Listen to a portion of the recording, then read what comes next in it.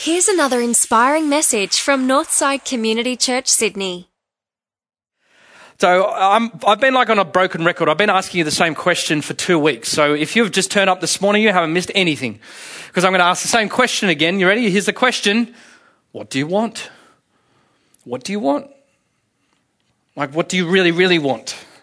And I've been asking myself the same question. And I realized as I was going through all of this, I thought, allow me to give you 3-year-old Sam's answer to what he really wants. Because it was after a service like this that we'd probably gone home. It was around probably this time, at home. And my parents had asked me, they'd said, Sam, what do you think heaven is like? Heaven. I think heaven is when you can go to the fridge and pour your own juice.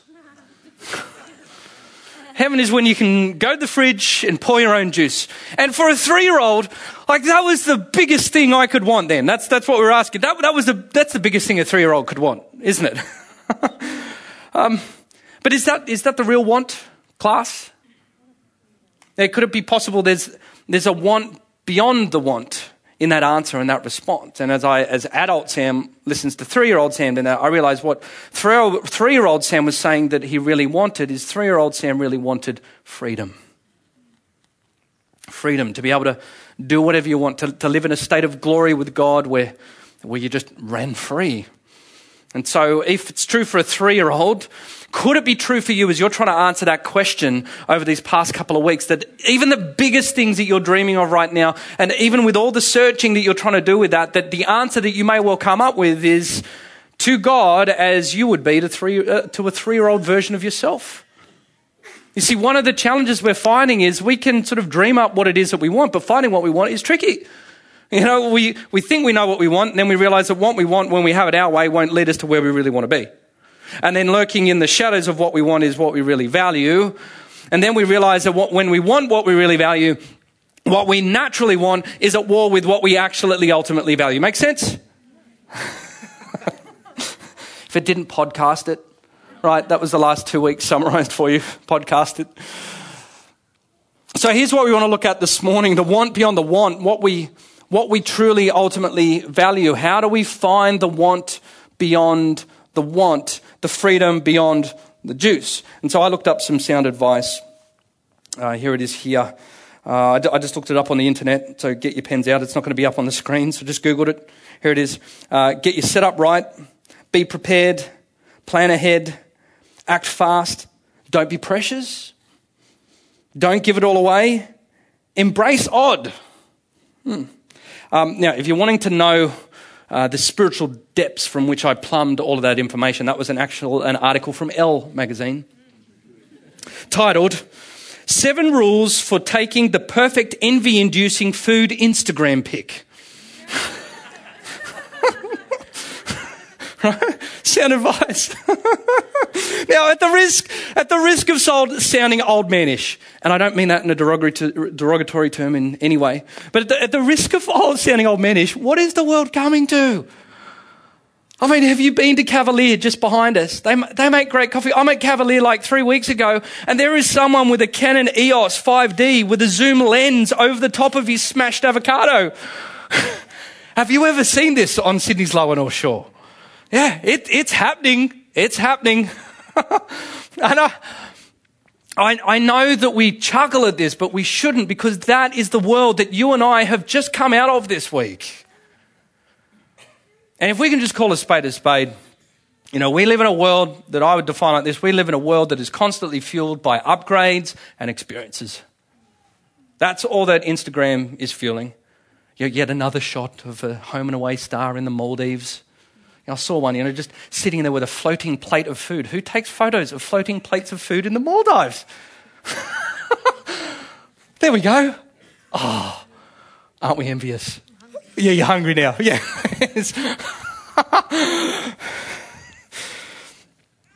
You see, the kingdom of this world won't give you what you want. Because when you see and when I say the kingdom of this world, I'm not talking about like Lord of the Rings, some old guys around a table with magic potions controlling the puppet strings of the kingdom of this world. I'm talking about that stuff.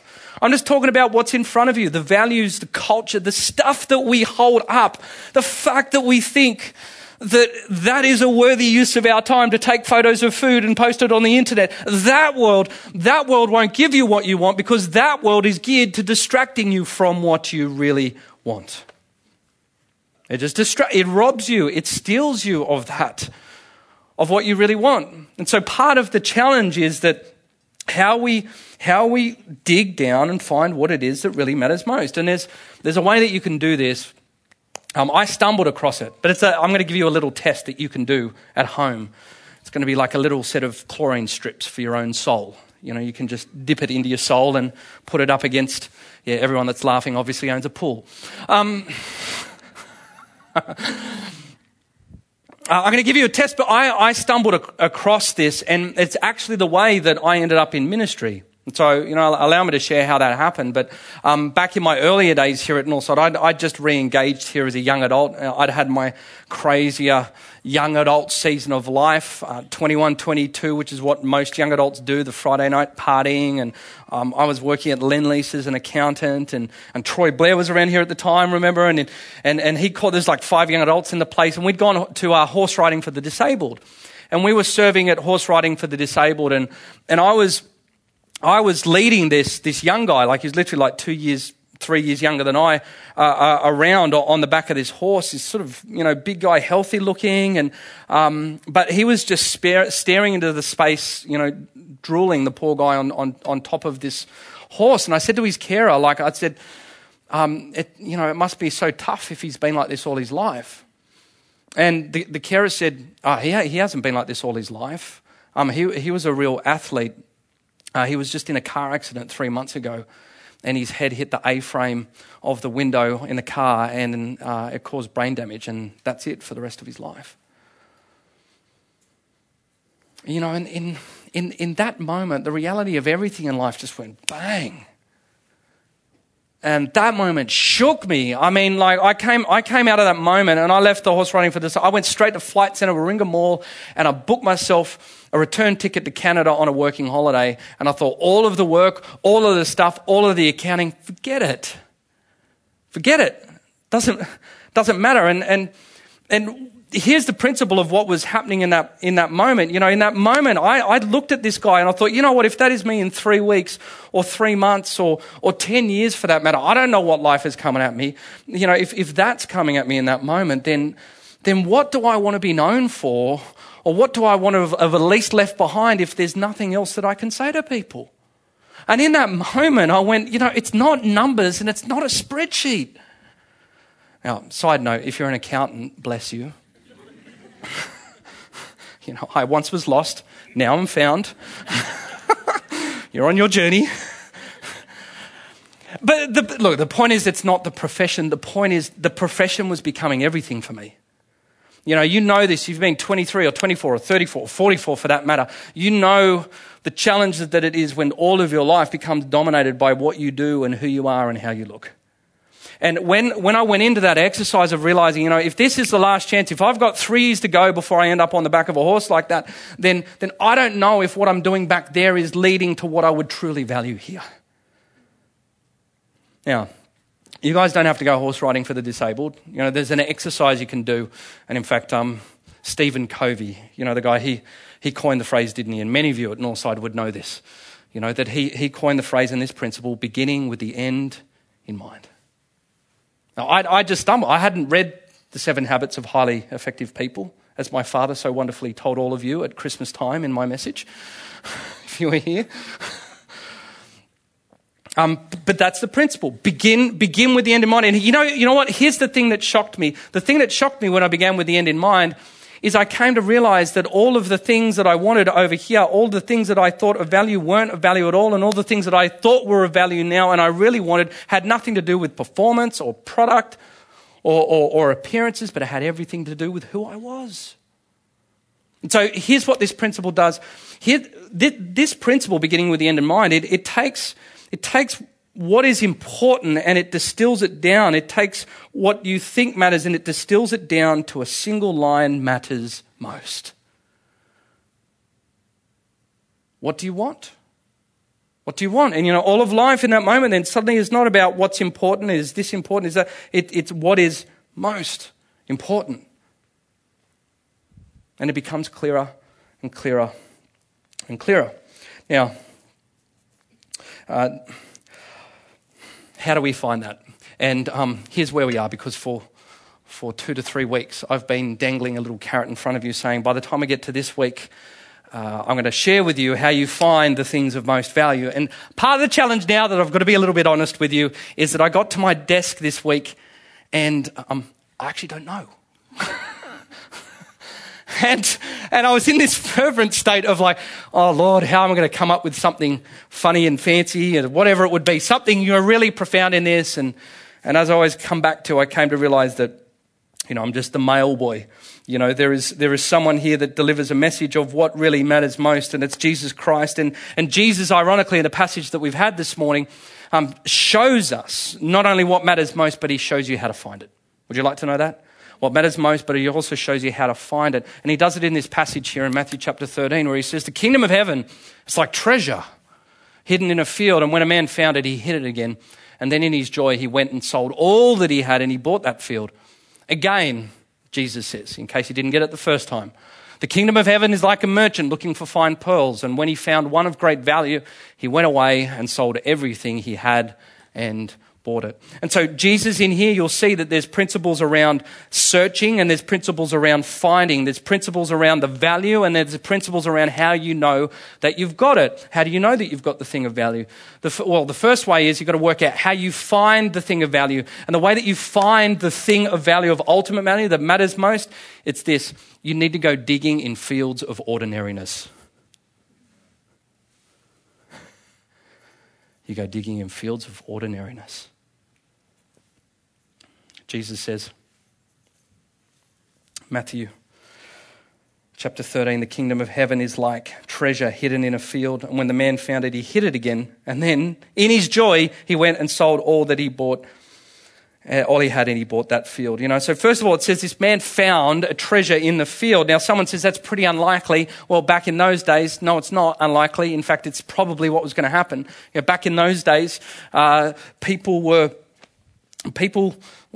didn't have ATM cards. There were no banks. And so if you had things of great treasure and you thought a marauding army was going to come through, what did you do with your treasure? You buried it. In modern day Palestine, which is where all these stories were taking place, that was one of the most warred over areas on the globe at that point in time. So if you thought a marauding army is coming down the valley of Armageddon at you, you buried your treasure.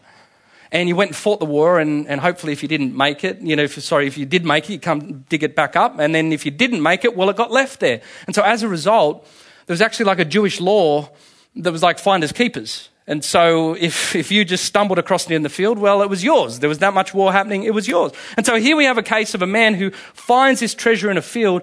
And so in his joy, it says, goes back into town and does all he can because he realizes that it's his. But what if someone else gets it? So he goes back into town to secure the rights to that plot of land. Now, you know what small towns are like, maybe. Maybe you've come from a small town. I like to imagine in this story like one of those ones in middle America somewhere, with the cornfields. And the two people out there in, the rocking chair. You hear about old Smokey Joe last weekend. He wanted that damn darn plot down there again. There's nothing on it but a rusty tractor and a few rocks. Right? Was that all right? That's good. Kyle and Allison are from the deep south. They're sort of, I'll have to check with them later. Anyway. I sort of imagine it like that, that it would seem ridiculous that this man is obsessing over such ordinary things. Friends, isn't that true of the Christian? Yeah, the whole principle here is that Jesus is saying, you know what, if you want to find the things of treasure, you're going to have to find it under fields of ordinariness. And if you truly want to find it, you're going to have to dig for it. We said that last week. It's a fight. Things of value are not natural. You've got to expend effort. You've got to put the effort in. And the kingdom of this world doesn't want you doing that. It wants to distract you from that. It doesn't want you in that place. The kingdom of the world doesn't operate beneath the surface. In fact, the kingdom of this world always operates on the surface, right? You know this as well as I do. We see this. The kingdom of this world, it's all about the surface. If you think that you're a person of value in accordance with the kingdom of this world, You know that you've got to look right, and you've got to do right, and you've got to have the right clothes, and you've got to have the right amount of money, and you've got to have the right places to be, and you've got to have the right people to know. And that all of the kingdom of this world is boiled down to is simply the surface. And Jesus Christ says to us, look, if you want to find things of value, you've got to get in there and dig. How many of you have been blessed by that person because you're a Christian and you're in the church and you've been blessed by that person that you know that, you know what, if it weren't for Jesus, you'd go, there is no way that you and I would be hanging out together right now. In fact, I think that's one of the ways that you know that you're a Christian. You look at the people around you and go, you know what, by the world's standards, we should not be hanging out. Either I'm sort of not in your level or you're sort of not in my level as the world would see it. But you know what? You know, there is something beautiful about you and there is something wonderful about you. And how do you find friendships like that? You open up your home, you sacrifice your time, you say no to the usual people you want to hang out with. You expend energy to listen. What is all of that activity? You're digging. You're digging in fields of ordinariness. And the great news for you then is that if that's the case, if it's hidden like this, you know, Jesus is saying it's right underneath your nose. All of this, what you're really looking for is right underneath your nose. You've just got to expend the energy and dig, and you might just discover. So not only do you have to dig, but then we see how then you know what you found, because a lot of people do a lot of digging and they don't find much at all. So how do you know that you've found the thing of ultimate value? Here's how you know once you've found it. All of your life orients around it. All of your life orients around it. You see here in Matthew 13 in the second story, Jesus says, then again, the kingdom of heaven's like a merchant looking for fine pearls. When he found one of great value, he went away and he sold everything he had and he bought it. You know, notice it doesn't say, you know, a merchant, you know, who, by the way, this is a guy with the little eyepiece and the tweezers and the big robe, and he's used to doing all of the pearls out on the bench there at the jewelry shop in Jerusalem or wherever it is. You know, it doesn't say when he finds it, he puts it on the shelf in order to admire it amongst all the other great stuff. Notice how it doesn't say when he finds a great pearl that he just places it there and he comes back to it when he feels like it would be an opportune time to do so. No, it says when he finds the great pearl, he takes everything he had as a big businessman and he liquidates it.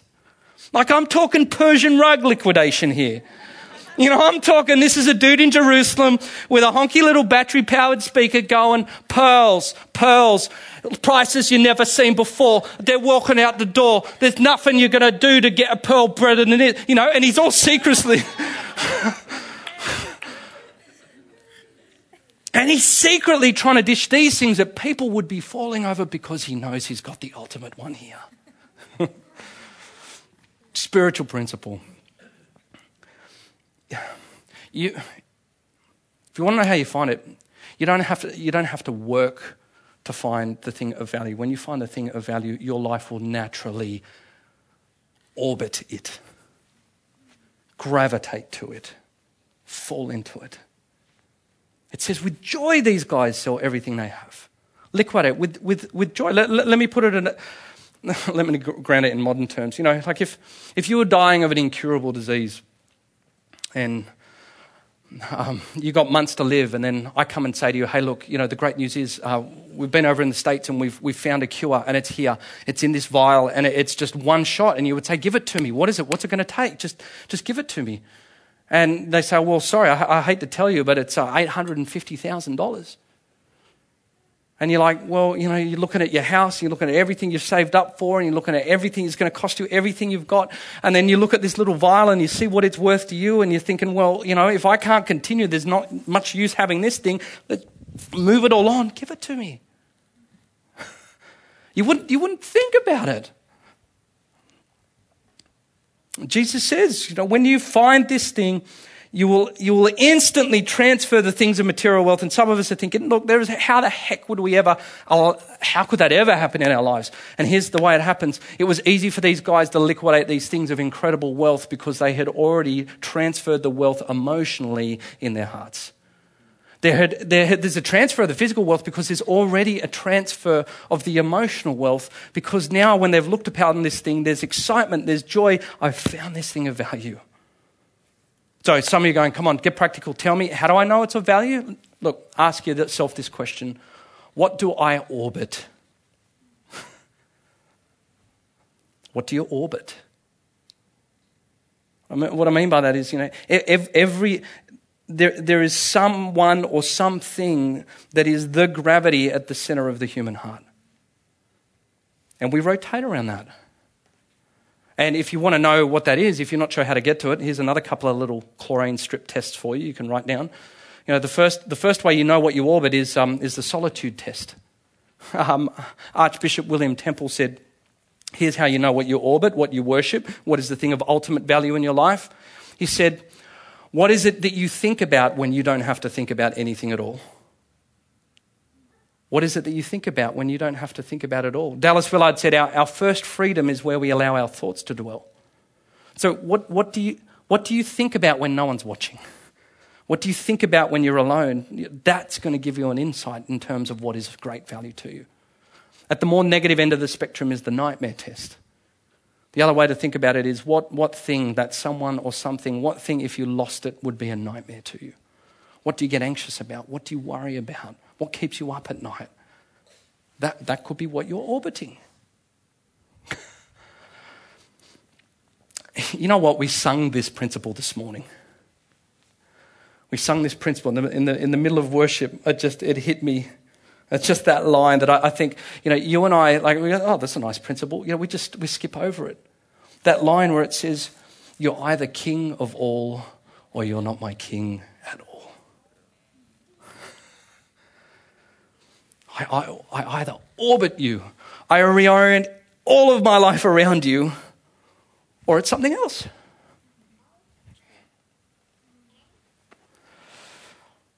I think the Holy Spirit does something profound when you hear lines of worship. I've been singing that over and over and over again, and it just, unless it was the context you hear, I went, oh Lord, maybe I don't mean what I'm singing. Because I know there'd be courage and there'd be boldness and there'd be no anxiety and there'd be all sorts of ways that I'm cutting through life if he was there. And I think it's true for many of us in this place. We feel the same way with it all. We think we are, and then we push in with solitude tests and nightmare tests, and there's homework to do. Here's a couple of questions I want to ask us this morning. I think the big one that I'm coming to realize is, will we ever really find what we ultimately want on our own? Have you thought about that? If a 3-year-old thinks that all he needs is juice, who are you to say that even the grandest things that you could think of this morning is what you really want in the first place? And I think the great challenge for anyone, if they are searching, are coming into a recognition of that in many ways we don't even know how to express or to articulate what it is that we truly want. And the great news is that God understood this, and God sent his Son into the world to come and lead us into a place where he would take us into those places and spaces where it's progressively revealed to us. In other words, if you've been sitting with us for a little bit and you're not yet a Christian, and you've been, you were with us last week and you heard that this was a thing, not a religious thing, and you get in a sense that these Northside guys could be onto something here, and the way they talk about it, I never think about it that way, and maybe there could be something in this, and if I just do these steps and I can work it all out, can I give you the tip? You're probably not going to work it all out. And could I suggest to you this morning that what you're really after is not a thing or a what, but what you're really after is a who. And perhaps the greatest thing that happened in that moment for me, in that whole horse riding for the disabled, is that it wasn't a matter of just anti-accounting in all of that way. And in that moment, I was pulled out of that orbit of that system by something greater and something more wonderful.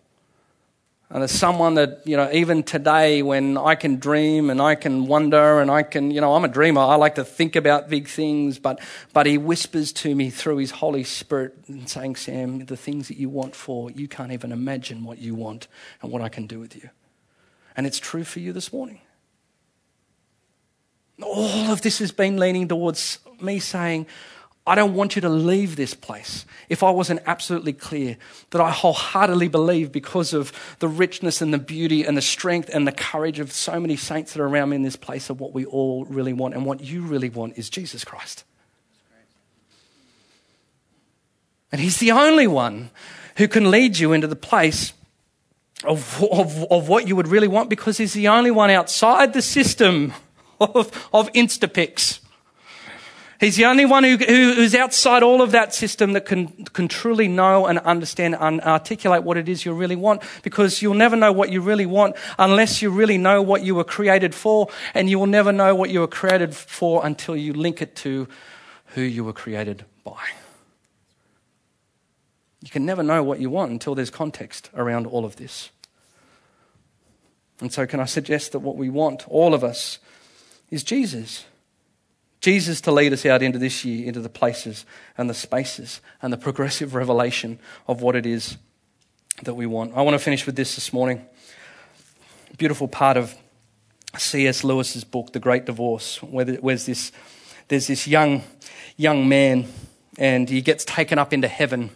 And he's up there in heaven with a guide, and he gets up into heaven and he sees this beautiful lady and this incredible entourage of all of these children and women and men all dancing around her. And the person that gets to heaven says, could it be? Is it? And we pick it up from the story here, and the guide says, oh, no, not at all. It's not he. It's someone you'll never have heard of. Her name on earth was Sarah Smith, and she lived at Golders Green. She seems to be, a person of incredible importance. Look at her. Aye, she's one of the great ones. Ye have heard that fame in this country and fame on earth are two quite different things. And who are all these young men and women on her side? Oh, they're her sons and daughters. Well, she must have had a very large family, sir. Oh, no, every young man or boy that met her became her son, and every girl that met her was her daughter. Isn't that a bit hard on her parents? Oh, no, there are parents that steal other people's children, but her motherhood was of a different kind. Those on whom it fell went back to their natural parents, loving them more. Few men looked on her without becoming, in certain fashion, her lovers, but it was the kind of love that made them not less true, but truer to their own wives. And now the abundance of life she has in Christ from the Father flows over into them. But already there is joy enough in the little finger of such a great saint to waken all the dead things of the universe to life. So who was this Sarah Smith of Golders Green? She was a nobody. Golders Green was nowhere. She never got married. She never made money. She became a person of such enormous love and joy that it overflowed from her. Have ye not heard that fame here and on earth are two totally different things? What should you be asking for? What do you want? What do you really want? Are you going to continue to live a life that points finger at God, saying, I haven't got this and I haven't got that, and you haven't done this and you haven't done that? What do you want to be asking him for? What if the very things that you are complaining about are the very things that make you into a person of wonder and beauty and greatness? What do you want? They're the things that last. And all of these things that we fight for and we push against in the natural, they're the very things that are creating you to be a being that you can't possibly imagine what you would look like when you get there. What's actually important when it becomes most important. You know what the great mystery of all of this is that you'll often discover, if you stay with Jesus enough, that what to you is actually important is the very thing that is actually important to God, and that you've never been that far from him in the first place. So Christians, for us it means if there is no courage, if there is no boldness, if there's no overflowing love, if there's constant anxiety, if there is no wonder in our lives, you just got to keep digging. It's right under our noses.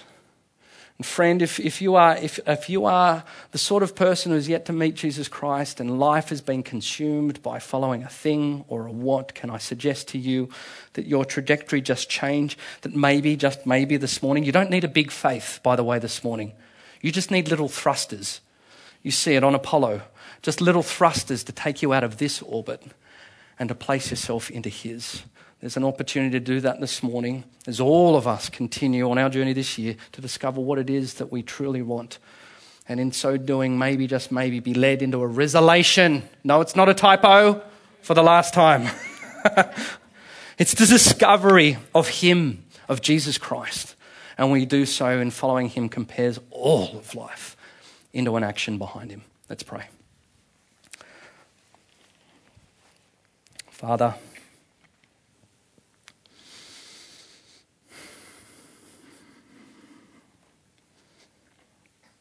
our 3-year-old selves cry out to you this morning. Some in wonder and excitement, thinking that we know it. Others frustrated, angry, declaring that you haven't provided it. But for all of us, I pray, Father, that in the ordinariness of all that we move into this week and in the midst of the distractions as well, that maybe, just maybe, in its hiddenness, we will discover your things, those things beneath the surface that will emerge into our lives with such power and wonder. We can't help but be shifted. We await, Father. We await the way that you are going to reveal that to us. We hope for that. We pray this in Jesus' name. Amen. Well, thanks for tuning in. If you'd like to find out more about Northside, visit northsidechurch.org.au.